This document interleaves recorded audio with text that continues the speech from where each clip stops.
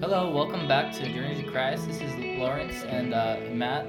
We will be talking about Jesus Christ for our theme today. Some of the things that I wanted to touch on is about his birth, because there is a lot to learn from his birth. Because in Luke 1, chapter 1, verses 26 through 38, I'm going to read it. And it says, "And in these 6 months, the angel Gabriel was sent from God unto the city of Galilee named Nazareth, to a virgin espoused to a man whose name was Joseph, of the house of David, and the virgin's name was Mary. And the angel came in unto her and said, Hail, thou that art highly favored, the Lord is with thee. Blessed art thou among women. And when she saw him, she was troubled at his saying, and cast in her mind what manner of salutations this should be. And the angel said unto her, Fear not, Mary, for thou hast found favor with God. And, behold, thou shalt conceive the womb, and bring forth a son, and shalt call his name Jesus. He shall be great, and shall be called the Son of the Highest. And the Lord God shall give unto him the throne of his father David, and he shall reign over the house of Jacob forever, and of his kingdom there shall be no end. Then said Mary unto the angel, How shall this be, seeing I know not a man? And the angel answered and said unto her, The Holy Ghost shall come upon thee, and the power of the Highest shall overshadow thee. Therefore also the holy thing which shall be born of thee shall be called the Son of God. And behold, thy cousin Elizabeth, she hath also conceived a son in her old age, and this is the 6th month with her, and who was called barren. For with God nothing shall be impossible. And Mary said, Behold, the handmaid of the Lord, be it unto me according to thy will, or according to thy word. And the angel departed from her." What I liked about that is that Jesus hasn't been born yet, but in that scripture, it talked about how that Jesus' kingdom will have no end, and to think about it, there is so much, I would say, pressure. I would say if I were Jesus, there is this mantle that is heavy, and it's not like it's something like, I don't know how to explain it. I think just having that heavy mantle, the expectation that the whole world is depending on you, is a big mantle to carry. And I think, like, just talking about his birth is that he came into this world so that he can liberate us, and he has already done that. He's paid that price, and since he's paid that price, we can only receive that forgiveness through Jesus Christ. So my thoughts is that through Jesus Christ, we've received a blessing of where we don't have to feel like we have to be perfect right away. Like, the world doesn't depend on us to be perfect. Like, that burden, that heavy burden has been lifted from us. Like, it's okay for us to make mistakes, and we can make those mistakes because of Jesus Christ, and he's provided a path for us to come unto him and receive that forgiveness, so we can live with our families, and to live with him in Heavenly Father again. But it's kind of adding to your point about him being perfect, right? I mean, you can still feel anxious and be perfect, or feel angry and be perfect. And Christ showed, like, time and time again, that you can feel all the emotions but still be human and do, like, the right thing. Because a lot of times, I call this just like the character of Christ, because a lot of times we as humans are very inward. We want to be like self-preserve ourselves. We want to get the most, like, power, friendships, money, all that stuff. Whereas Christ more about other people, about serving them. I think about Christ. He's gone through at the atonement. He's bleeding from every pore. He has all of these people, like, watching him. His disciples fell like asleep when he asked them, like, 3 times to stay awake for him. And after all of that, Peter grabs this like sword or like little dagger and stabs someone's ear, and he takes the time to heal them. Like if I were Christ at that moment, I don't care. Like sounds kind of harsh, but if you've gone through all this pain already for the whole human race, it's all like infinite. Your focus is probably on yourself, on like making it, breathing. Like, am I like okay right now? But how crazy that even after all that depth of pain, he still focuses on you and me, on how we're doing. And that simple pattern of him like caring for us is shown throughout the whole like scriptures. Yeah, I definitely agree with you there that Jesus Christ went through so much, and like how he cared for everybody, even when he, Peter cut off the Roman soldier's ear. But I think when I think of when you were saying about all the pain and suffering and thinking about us as well, brought me to the idea of where there is a point where Jesus Christ realized, this isn't fun. This is like really hard to do. Like in the scripture, I don't remember where in the scriptures, but it's in the Bible, and I believe it's closer to the end of the chapters. It talks about how Jesus Christ prays to God and he says like, Father, if it be thine wilt, or along like, if it be thy will, take this cup from me. Like this is overbearing. This is overwhelming. I'm taking the sins of all the world upon me. I'm paying for that price, even though I'm perfect, and I haven't sinned. I'm perfect. I'm clean. And to think about that, yeah, he understands that this life is difficult. It even shows that he is human, and he is going through anguish. There's even a scripture, I believe it's John 14. I think add that really quick. Yeah. He's almost more human than you and me, because I mean by that, like, if we went through like his same amount of pain, we would just like died instantly, right? Like he almost took our human self and then added even more pain, because to be able to bleed from every pore, you've died several times past that point. But he was able to feel all of our like emotions and how we feel. And there's like some sort of quote that Christ could have like intellectually gotten it, I don't think he actually had to like be here physically, but he chose to do that. So when you say, hey, I feel X, Y, and Z, he actually knows how it feels because he went through the exact same thing. And to your point, it's not like a sin to question or to feel anxious or stressed. It's more about once you feel those things, what do you do after that point, like towards God and all that? Yeah. So, on that note, I think what Jesus Christ really did is just he prayed, and then after that, he received strength. God, he blessed him with strength, just because that's a lot to carry. Because there's a scripture in D&C 19 verses I believe 20. It's 18 through 20. It says I'll go back one. It's verse 17. Actually 15.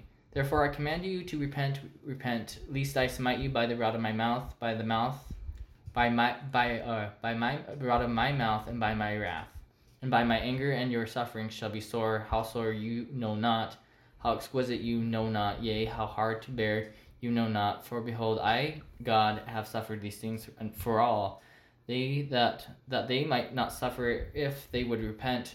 But if they would not repent, they must suffer even as I, which the suffering caused myself, even God, the greatest of all, to bleed or to tremble, tremble because of pain, and to bleed at every pore, and to suffer both body and spirit, and would that I might not drink the bitter cup and shrink. Nevertheless, glory to be the Father, and I partook and finished my preparations unto the children of men. Wherefore I command you again to repent, lest I humble you with my almighty power, and that you confess your sins, lest you suffer these punishments of which I have spoken, of which in the smallest Yea, even in the latest degree, you have tasted at the time I withdrew my spirit. In that scripture, it talks about how God, he bled from every pore, and he felt this anguish. And so when we don't repent, he's saying we will suffer a great suffering, because he knows how heavy that burden is. But to go back, I don't remember the chapter of the scripture, but it's in John, I believe. And it talked about how Jesus wept, and this is about Nazareth and how, Lazarus, how he died. And the thing is, he knew that he had to wait instead of, because Mary asked him, Mary Magdalene asked Jesus to come because Nazareth was sick, and he said, and they were weeping because Mary and Jesus and his friends were weeping, and she said, like, if Jesus were here, I knew you could heal him, but later on he didn't come until he was dead for at least 3 days, I believe, or 3 days and a half, and he came into the tomb. And he cried, and then he came into the tomb, and he rose him from the dead. And the miracle is that he can do anything. That's the thing. That's the principle that he was trying to teach the people he was with and around about, that no matter how hard or difficult the situation you're in, Jesus Christ can overcome anything, whether it be death. And it may feel like death is a hard thing, especially for everybody, especially losing friends, loved ones, family. I think adding to that, show like his character too, because I mean, he knew, like, he's not dead, like, I can heal him, this is easy. He could have been like, hey guys, chill out, I've got this. But he instead realized, okay, how do they feel currently? And if I were them, how would I feel? And he like brought himself down to kind of where they were at, like understanding wise, like emotionally wise, because he didn't have to cry. He could have been like, I got this. But I think when we're able to, almost like Christ, be where people are at, because you can be as helpful as you want, but if you can't understand them like emotionally, then you got kind of nowhere. Then I like too for this like scripture about the whole like atonement, how Christ isn't just some like therapist, because any therapist can just ask you that questions and be like, well, how do you feel about this? But he actually felt all of our pain. And then you mentioned this before. He says, of pain you have no like understanding. What was like the exact phrase? It was like, of pain you don't know, like the like depth of it. So what it was, it's the scripture. Hold on, let me get to it. The scripture was right here. It says, it's in verse 15, and he's telling them to repent. So it says, therefore I command you to repent, lest I smite you by the rod of my mouth, and by my wrath, and by my anger, and your sufferings be sore, how sore you know not, how exquisite you know not, yea, how hard to bear you know not. For behold, I, God, have suffered these things for all, that they might suffer if they would repent. But if they would not repent, they must suffer even as I, which suffering caused myself, even God, the greatest of all, to tremble because of pain, and to bleed at every pore, and to suffer both body and spirit, and would that I might not drink the bitter cup and shrink. Okay. So I like how he says almost like 3 times, you know not. And let's say you have like anxiety, right? And let's say for that it's at like a tier 2. Like you feel anxious sometimes, but God like understands like tier 10 of that. Like for everything you can think of, for every problem or temptation or anything, he has like the top tier possible, and he understands how to like break it down for us. Because it's one thing to kind of know like the ins and outs of it, but to actually know how to actually succor somebody. Because in Alma 7 it uses the phrase, he knows how to. So like, this isn't some like puzzle, like he's done this over and over again, so he knows for any problem you have, how to help you get through it. And because he also knows this from the pre-earth life, he knows personalized to you, like your personality and all that, how to like best suit you in that way. So I think if we're talking about Christ's life and all that, he's the perfect savior. Like savior is such like a broad term, but a savior meaning that he saves our whole souls and our like bodies from just everything. Yeah, I actually really like that you mentioned Alma chapter 7. There's a verse in there that talks about how he partook our infirmities and sicknesses. It was something that he didn't have to, but he chose to because he wanted to know how to succor his people. One thought I had too, it's one thing to go through something and another thing to get through that thing. Because you know, some people, they might feel, let's say someone does like drugs, right? And they feel like the effects from like cocaine or something. It's one thing to feel that pain, but it's one thing also to feel all that pain, go through it, and then get over it. And Christ is also like triumphant. For every trial you can think of, he's gone over it. Because who would want to trust some guy who just got like addicted to drugs, couldn't stop, right? But you're talking to the person who knows how it feels, but also knows how to then get like over all of it. So I think in that way, it's more like real to us and it's like tangible for how we can get like over things in our lives. Yeah, I really like that how like you really personalized Jesus Christ, how like he really knows your pain and your suffering. And I want to like really personalize him a little bit more. Something as I was reading, it was in Matthew or Mark. Or let me pull it up real quick. It's Tax collector Matthew. It's actually Matthew. Yeah. Yes, sir. Get those monies. There you go. Get the dough. In the book of Matthew, chapter 13, verses 55 and 56, it talks about that Jesus has a family. I don't know how many people knows this, but it says, Is not this the carpenter's son? Is not his mother called Mary, and his brethren James, Hoseas, and Simon and Judas, and his sisters? Are they not all with us? Whence then has this man all these things? And I really believe that, because he was talking to, I believe, some Pharisees, I believe. I could be wrong. But he's talking to these people, and these Pharisees or these Sadducees, they were surprised. Like, when did he have these, this family? Because he had 3 brothers, James, Jose, and Simon, and Judas. So he had 4 brothers. And that's something that I didn't know. I don't know if he was the oldest or if he was the youngest or the middle. And then he has sisters. They didn't give his names or her names.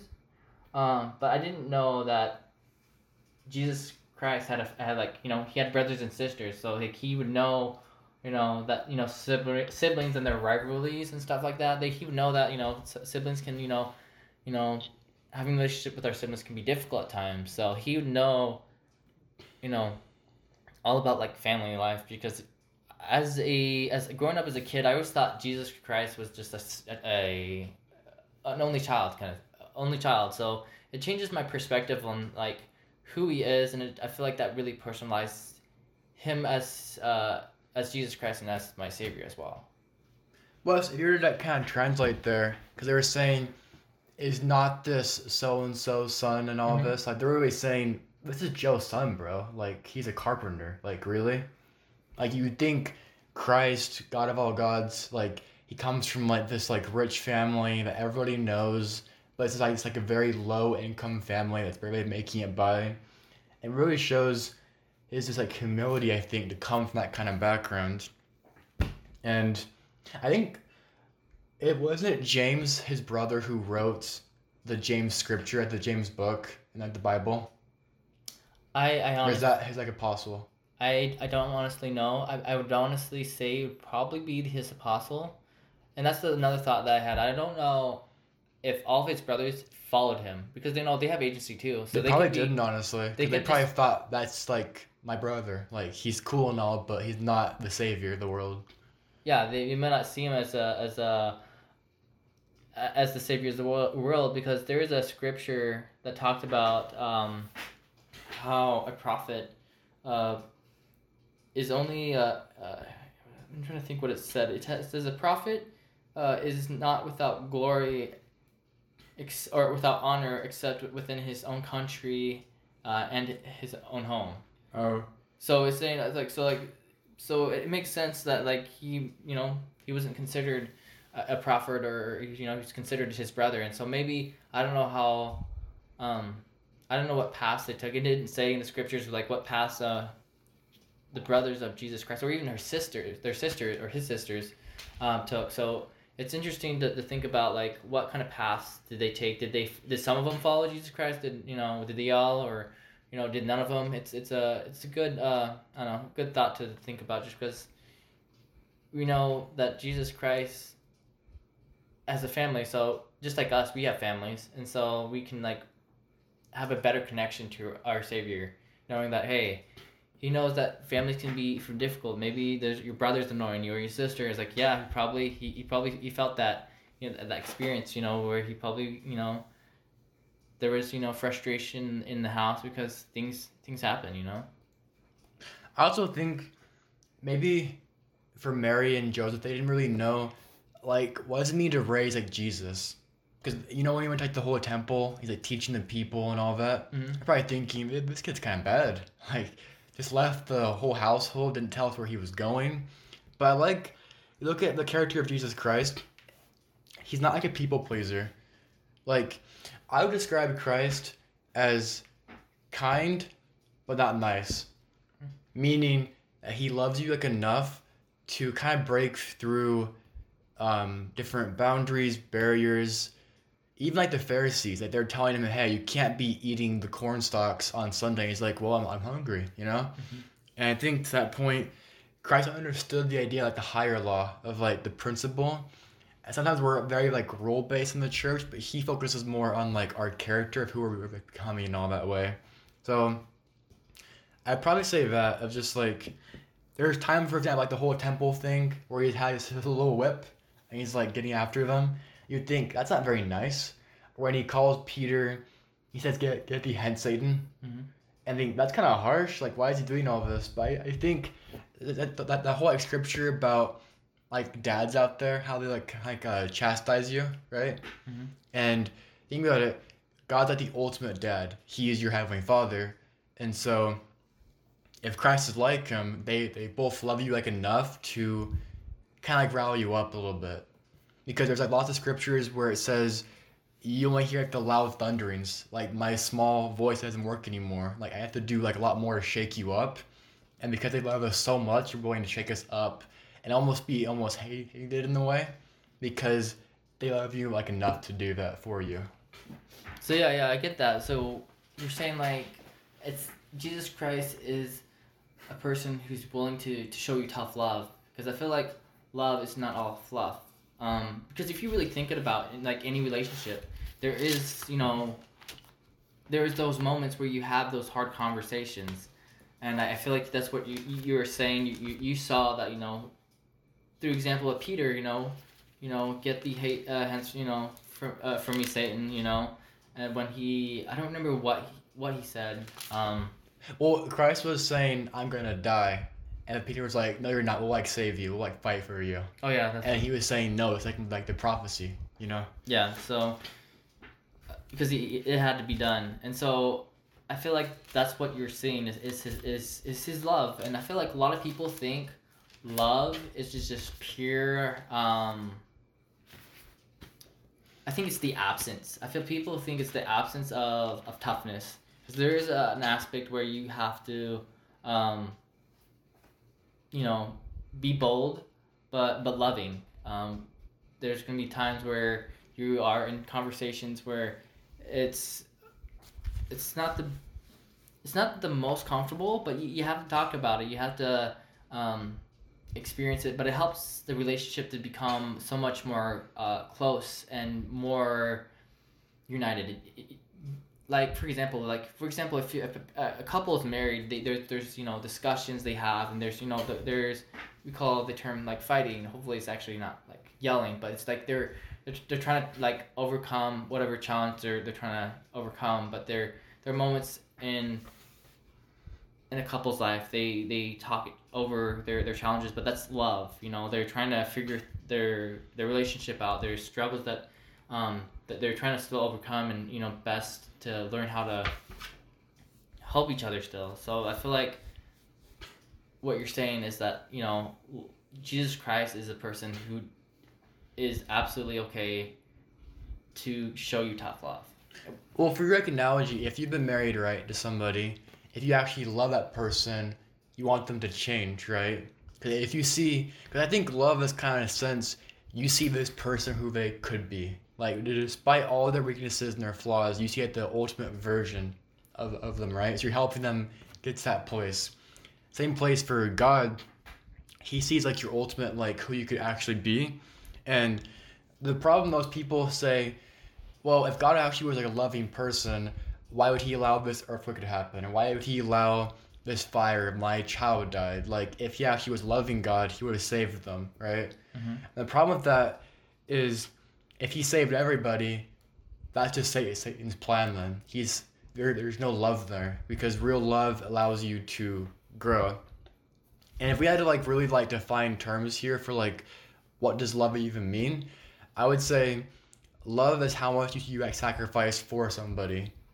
And so you can say all day you want that you love somebody, but if you don't actually sacrifice your time or like anything else for that person, then you don't actually love them at all, right? So by Christ doing things for us, that shows tangibly his love for us in that way. Yeah, I think, for example, like when you were saying that, I feel that love is like, for example, when you say, if he could save everybody, right? And that would be like Satan's plan, right? I feel like that right there is the opposite of agency. Because the whole point is that we have agency here in this life. If God stopped us to doing every bad thing that was possible out there, he wouldn't be God, because he already established this plan with us. Like, you guys are gonna choose agency, and there's a cost. There's a cost to agency. So people believe that agency is free agency, but really there is no free agency. There's a cost. There's death. There's illness. People that take advantage of each other. There's a lot of cost of agency. There's a lot of good things that come from agency, and I feel like in this world, God wants us to know how to use our agency, in the right way, and we can only do that through Jesus Christ and Heavenly Father and the plan He has given us. And so, if we were going to, really put it down, is that God absolutely loves us, and He is sacrificing a lot, because He's saying, I know that all of you won't return to me because you have agency, but I love you. I hope all of you do come back to me, but it's all in your hands. You have to seek me. You have to choose me. So like what you're saying, there is sacrifice that has to be made. Yeah, and this is kind of like a little bit of a tangent. I'm like a big like Star Wars guy, right? My boy Anakin here, where he's like Padawan like Ahsoka, right? And like the little TV show they did, he's like training her like constantly, right?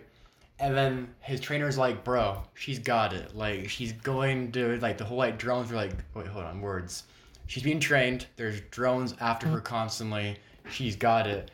But then Anakin was always constantly like, no, she can do more and more. And at the time, it was like, he's being way too hard on her. Like, he's kind of chill off. Like, she's got it. But, like, in actual war, like, there's so much crap that you can't always plan for.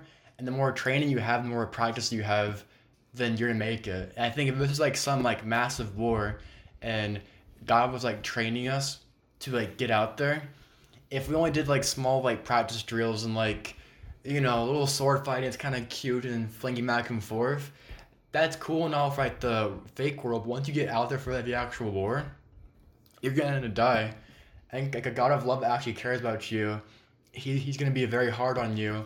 So that way, when you're actually out there in the world and you have like always temptations and things going after you, you've been trained so well that you can fight those things and then lead other people to then serve God too. Because I kind of think your capacity to lead other people spiritually is kind of capped off for where you are spiritually. Like, I can't tell you, Lawrence, like, hey, do X, Y, and Z if I myself aren't doing those things, right? Mm-hmm. Then it'll come across as like fake and all that. So I think Christ is the ultimate leader because he did this stuff. It's one thing to tell like your disciples, hey, like, don't do this. It's like that common phrase of like, do as I say, not as I do. Or wait. Yeah, that's a common phrase that people say. Do as I say, not as I do. Christ doesn't ever say that ever. He always says, do as I do.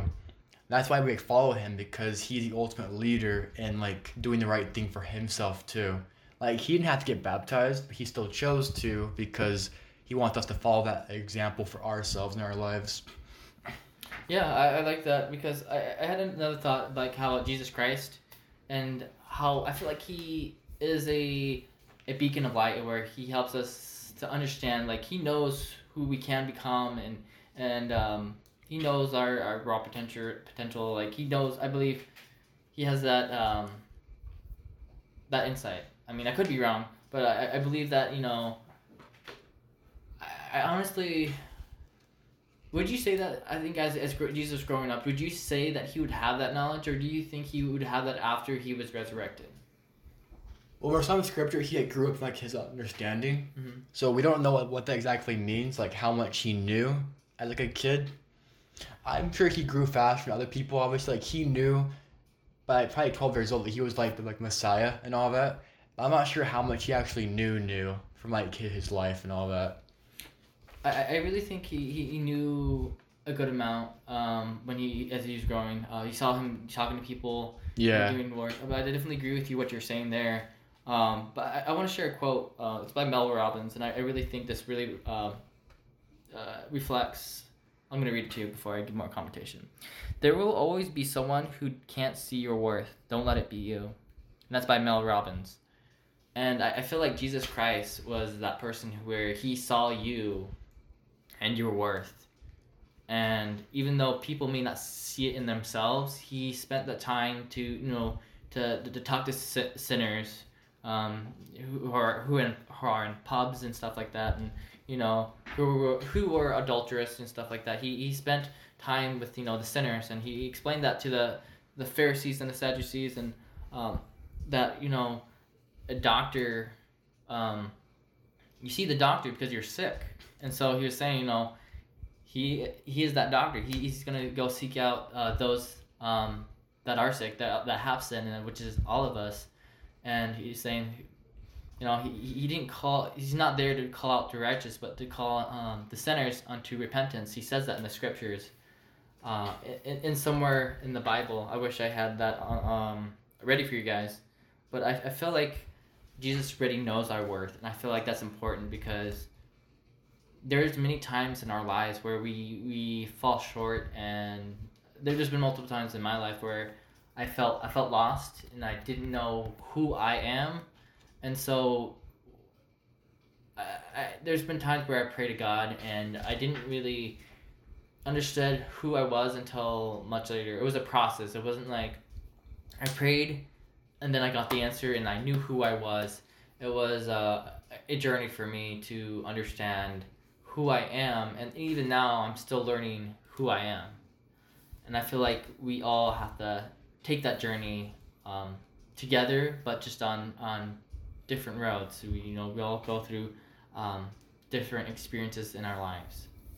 I agree. But adding to that, you can only grow so much with like your own knowledge. Like, for example, for like Lawrence, you've only been alive for X amount of years, right?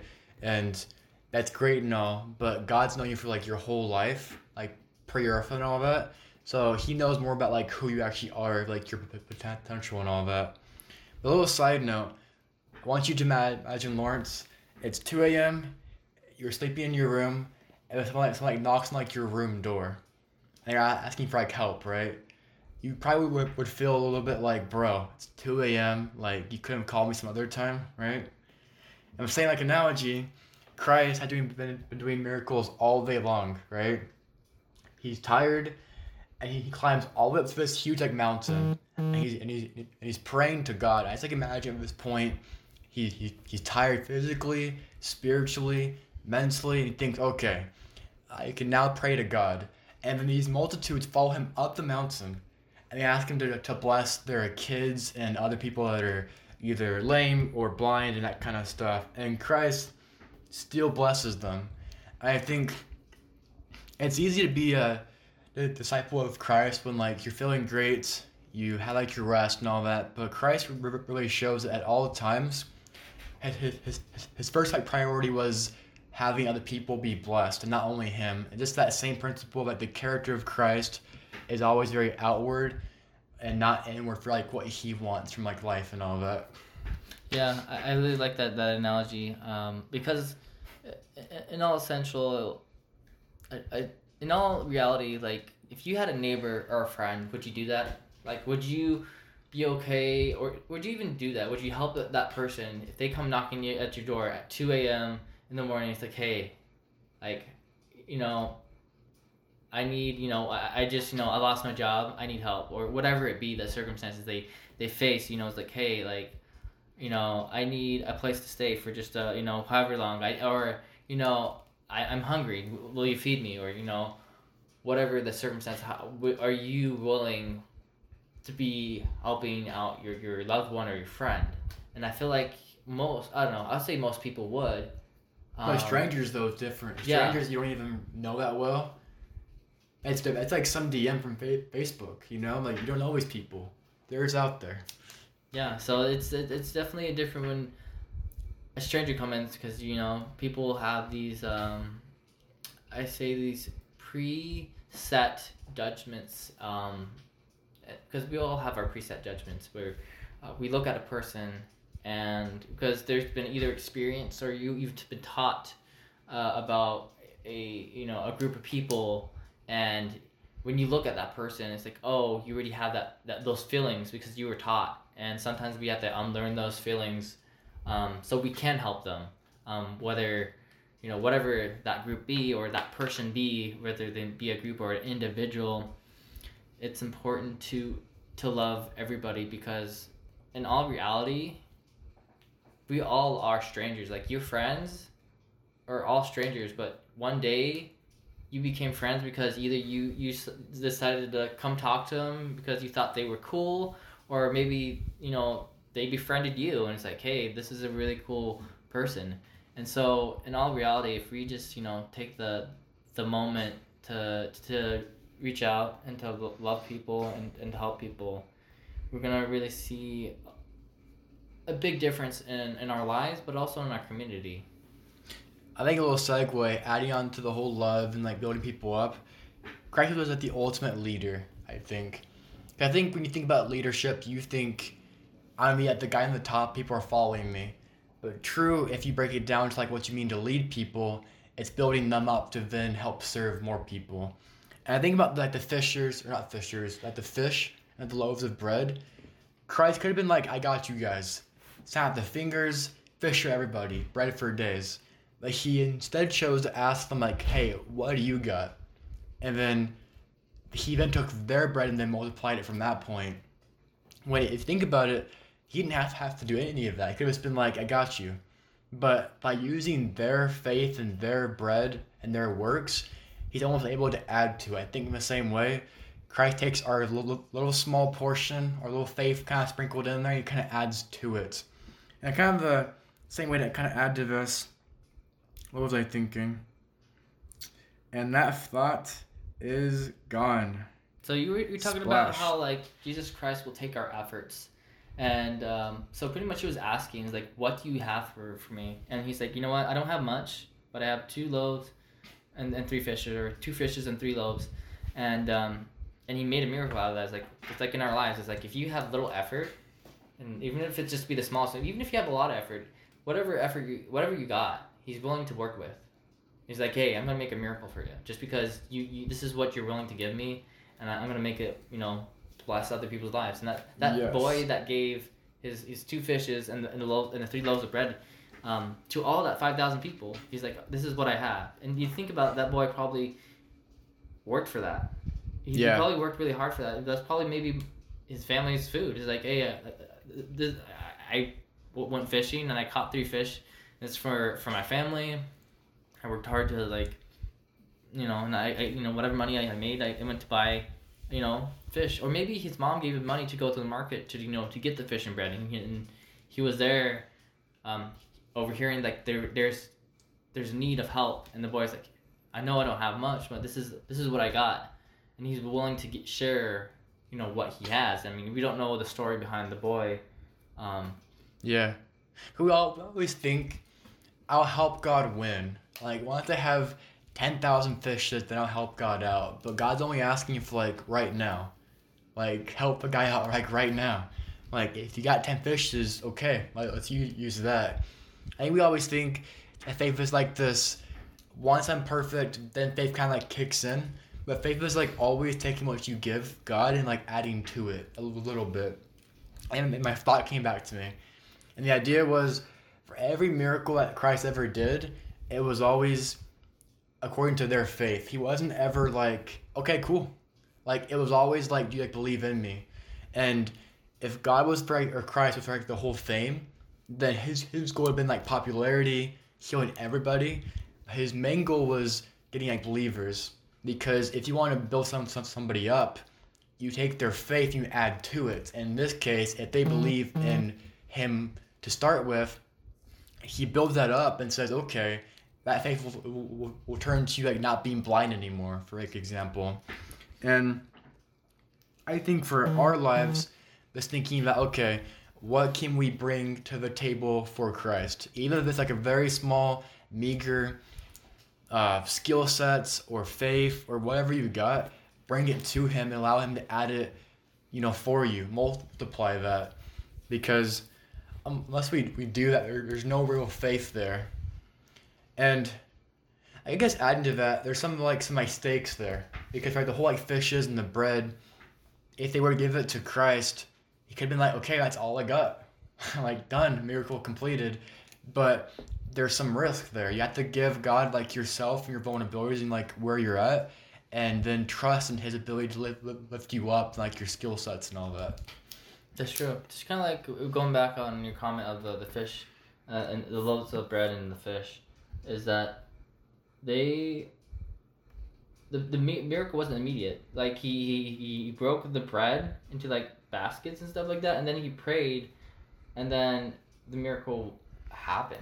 It wasn't instantaneously. And I feel like that's what you're saying here, is that there's a risk that we have to give, or I should say there's that trust we have to give to God, so that he can perform that miracle. Because there are moments where this is all I got, but you have to be willing to give it up. And that's the whole point of the risk, is that you're willing to give it up, and God's going to bless you and give you something more from it. And so it's okay if that miracle doesn't happen right away, because there's times, miracles happen much later. Not every miracle is instantaneous, Because to your point, right, the whole fishes and bread, we always think instant splat, flip your fingers, and it was all there. What if it was 10 hours? What if Christ was okay, next bread, next? That's still a miracle, right? And in our lives, if Christ takes 10 years, it's the same thing, right? 10 years are at the same day. If Christ multiplies your efforts, that's a huge miracle for our lives. So yeah, definitely time is not a huge thing for that. Words. No, yeah, that's absolutely what I was getting at. Just that, there's no really time limit on the miracle. There shouldn't be. This is something I've heard before.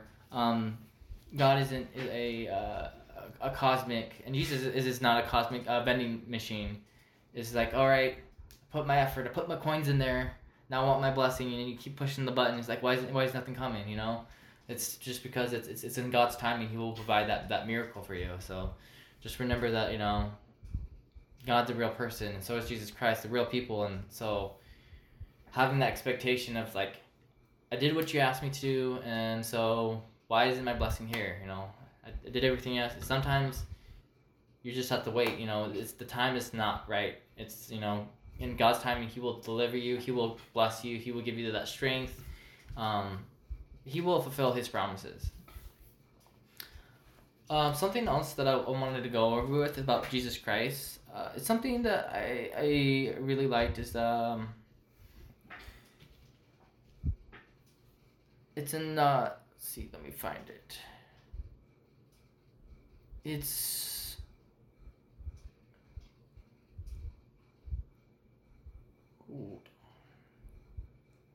so it talks about how Jesus Christ is it's in Moses, chapter 1, verse 31-33.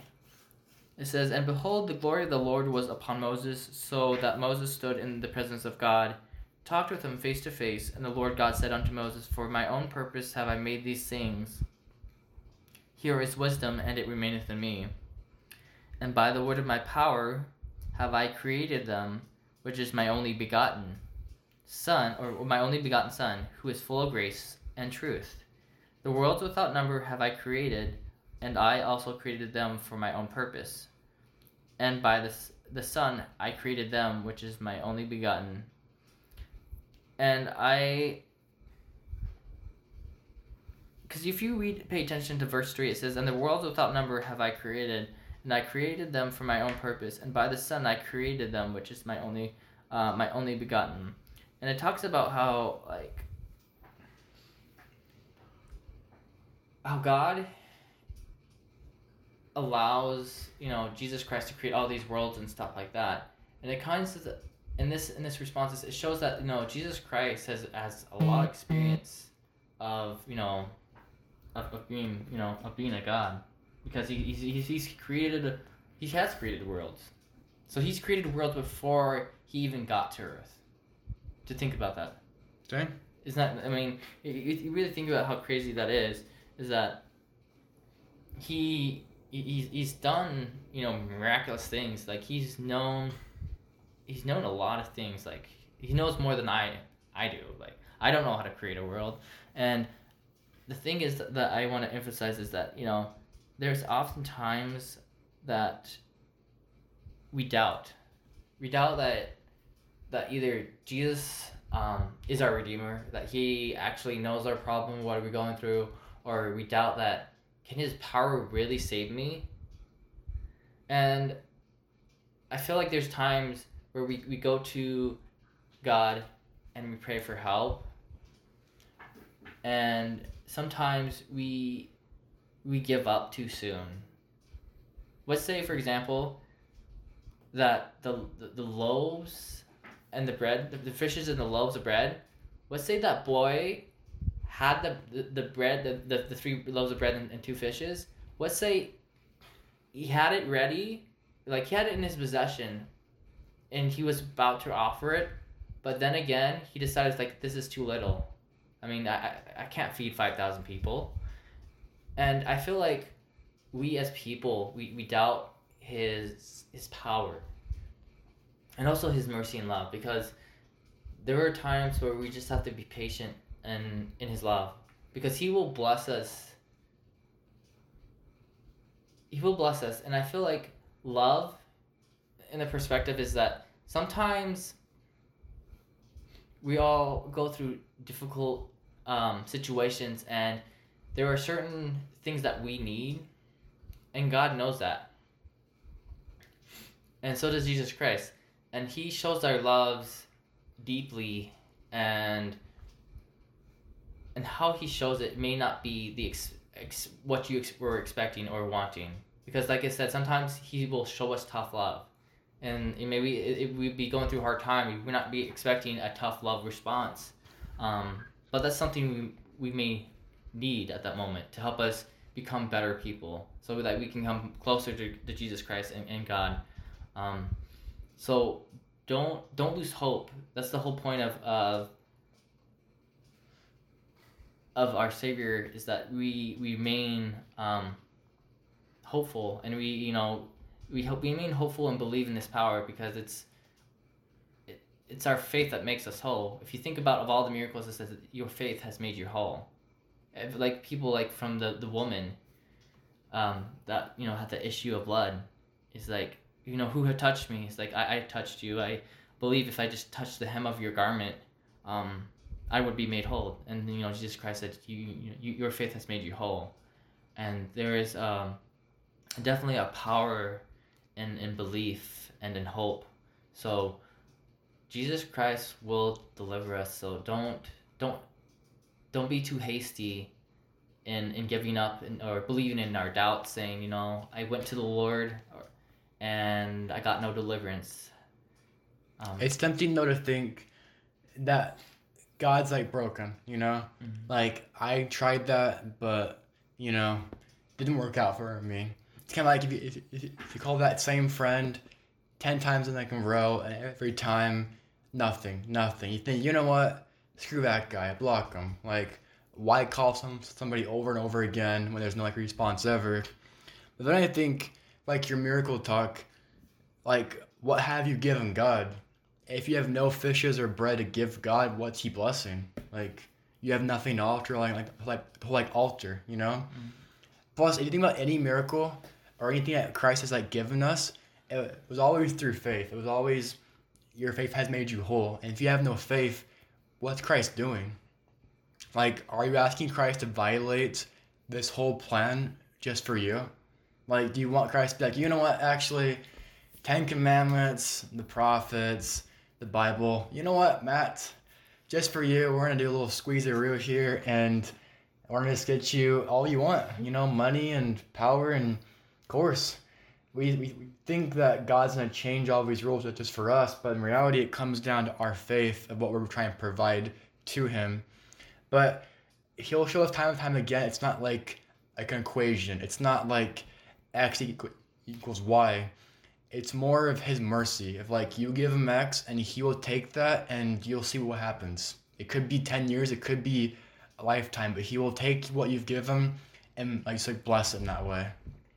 But I think to your point, we give God always like boundaries, like a vending machine. Like I put like a quarter in here, and you're gonna give me like these like blessings here, here, and here. It's almost like ordering God like around, but we kind of box God up in this little box and tell Him, you can do this if you do it this way, but if you do like a blessing outside the box, that doesn't count. We have a lot of like these don't count. Like how often does God save you from like being killed in like a car crash, but because you didn't know about it, that one doesn't count. And you have to actually see if like your own eyes start to then like register for like your blessing, like register like quota thing. And thank goodness that's not how things work, because can you imagine there's like some sort of quotes like, thank the Lord that all the things I asked for in prayer didn't happen, because if it did happen, you wouldn't know anything really about the Lord, blessings, your character, how to grow, all that good stuff. I also like to point out as well is that that when we have these like you're saying boundaries, I feel like as well as want to point out is that how like you said I'm gonna go back even further. You know how I talked about like if you call a friend like over and over and over again and they don't answer, it's different from if it's a loved one. You should have a relationship with God. Just because like things are difficult in a relationship, like just like when you get married, just because things are difficult, you don't just give up. It's like, you know what, I tried and tried and tried. I'm just gonna leave. I mean, I understand. So there's a fine line between there's if you're in an unhealthy relationship with your spouse, and if it comes to that, you need to take a different course, then that has to be. But in all perspective, love is something that you continually work for and continue to strive and continue to make sacrifice. And so we should be wanting to develop that relationship. We should be patient in that relationship, because like I said and Matt said, that cosmic vending machine, it's not, God's not a thing. He's actually a real living being, and He wants us to be happy, and He wants us to have a relationship with Him.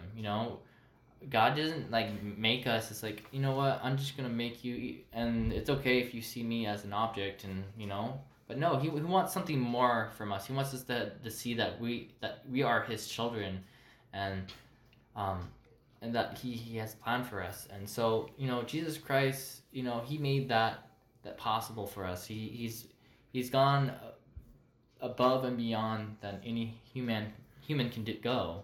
I think too. I just thought for a while it was the idea of like, if I follow God, he'll get in the whole like way. Like, he'll stop my dreams and my aspirations and this and that. And I think, where these dreams come from, like those like dreams you had since like you were like a small kid, those all probably came from God. Like the ones where you wanted to be like an engineer or something else, like that didn't just come from nowhere. Like, God almost puts always like ideas into you, and then you think, oh, that was my idea. We take credit for godly ideas that aren't even ours.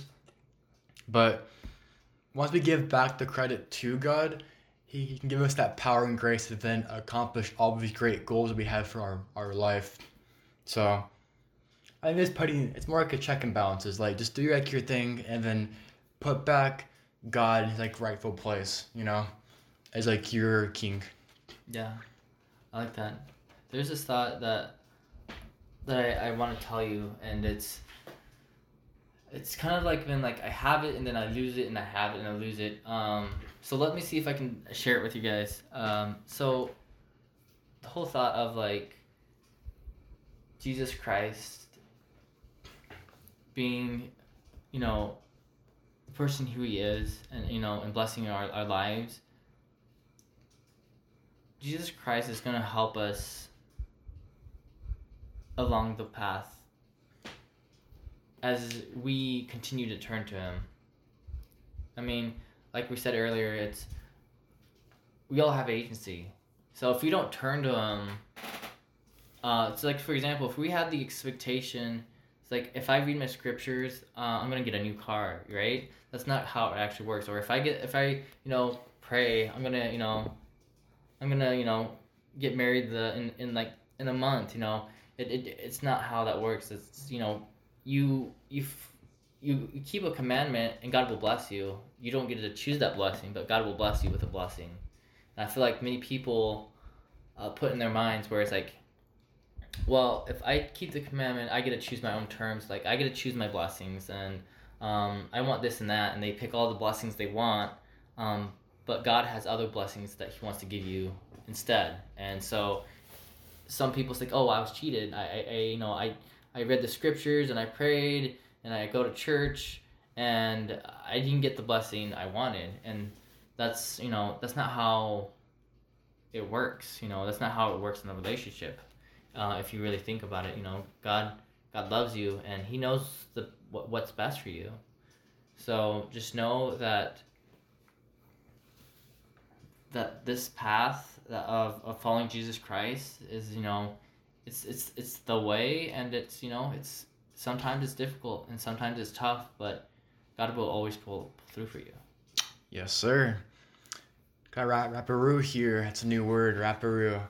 I guess for the audience, the kind of question I could ponder is, what have you given God this past week, this past month? Like, for like your bread and your fish is like, what are you giving on the altar towards God? So it's not something to consider. Do you have anything you wanted to add to that? I would just say also, like, what are you afraid to give God? It's something to ponder about. What are you honestly afraid to give God, and why are you afraid to give it? Because I feel like there's a lot of truth that you will find, and also you actually learn a lot more about yourself and your relationship with God.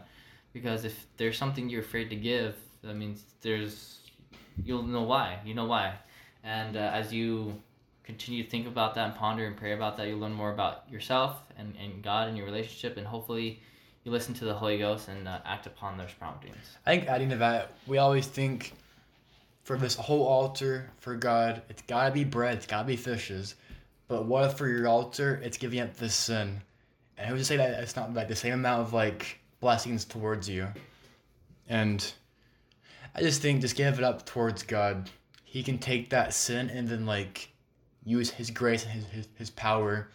But it's kind of like the thing about like in life, we think, if so and so knew this about me, they wouldn't be like my friend anymore. And we worry that if we give this to God and, you know, make it like a huge deal about it, God will be like, whoa, that's a lot actually. Like, I thought you were just doing this. But as we trust God with like our full selves, the good and bad, He can take the bread, the fishes, the sins, and then take that and use His grace to really change us into who we're supposed to be. I will want to say one last comment is that thinking that what you're saying is that we can't live. Jesus Christ was tempted by Satan. It's in the Bible, and he says like, because he was saying, why don't you? It's like he said, it's like you're the Son of God. You know you have all this power. Go ahead and jump from. He put him on this peak of this pinnacle of this building. He's like, jump off, and you know God will send one of His angels to save you. And he said, Jesus Christ said to rebuke Satan, and it says that we don't live by our daily bread. I mean, we don't live by our works alone. There's a lot about faith and believing, and that's what he was trying to say, is that we get caught up in saying like we have to do all this work, but as well we also have to do all this belief, you know, and having this faith and this hope. As much as, you know, you put your effort in is great, but don't forget to believe and hope, because that's where your real fruits come from. It's like, for example, if you pray to God and you don't believe He's going to answer your prayers, then he's not going to answer your prayers. And like, that's like saying like, I'm going to keep $100 bill in my pocket and I'm going to look at this TV, but I know I'm not going to buy it. And you know it's $100. It's like, I'm just going to look at it. I know I'm not going to buy it. And you don't buy it. It's like, what's the point of you going down there and looking there knowing that you're not going to buy it? And it's the same thing as like, why would you go to God and not believe in Him, saying like, you know what, God's not going to answer my prayers. I'm going to do it anyways, but I'm going to, you know, kind of see what happens. You need to believe, because that's where that really fruits come through. Because if you think about the Pharisees, you know, he said their lips are near me, but their hearts are far from me. There's a lot of things that they didn't believe that they're speaking. You know, they had a lot of hypocrisy, and the thing is about it is that Jesus was saying that you need to have that faith. I mean, not just works alone. You need both. So, I mean, if you're struggling to develop a relationship, you know, kind of look at it. You know, are you lacking in your belief? Are you lacking in your faith in Jesus Christ? Or are you, are you thinking about the works? Or do you feel like you need to put more effort in reading your scriptures or in your prayers or whatever it be? So just, you know, think about that and see where that takes you, and let the Holy Spirit guide you so that you can, you know, have a beautiful, so you can receive revelation and have a beautiful relationship with God. I think it's like some quote I heard from like one of the 12 from like 50 years ago, is that faith without works is dead, but works without faith is deader. So new tag phrase, you guys, deader. So, but yeah, I definitely agree.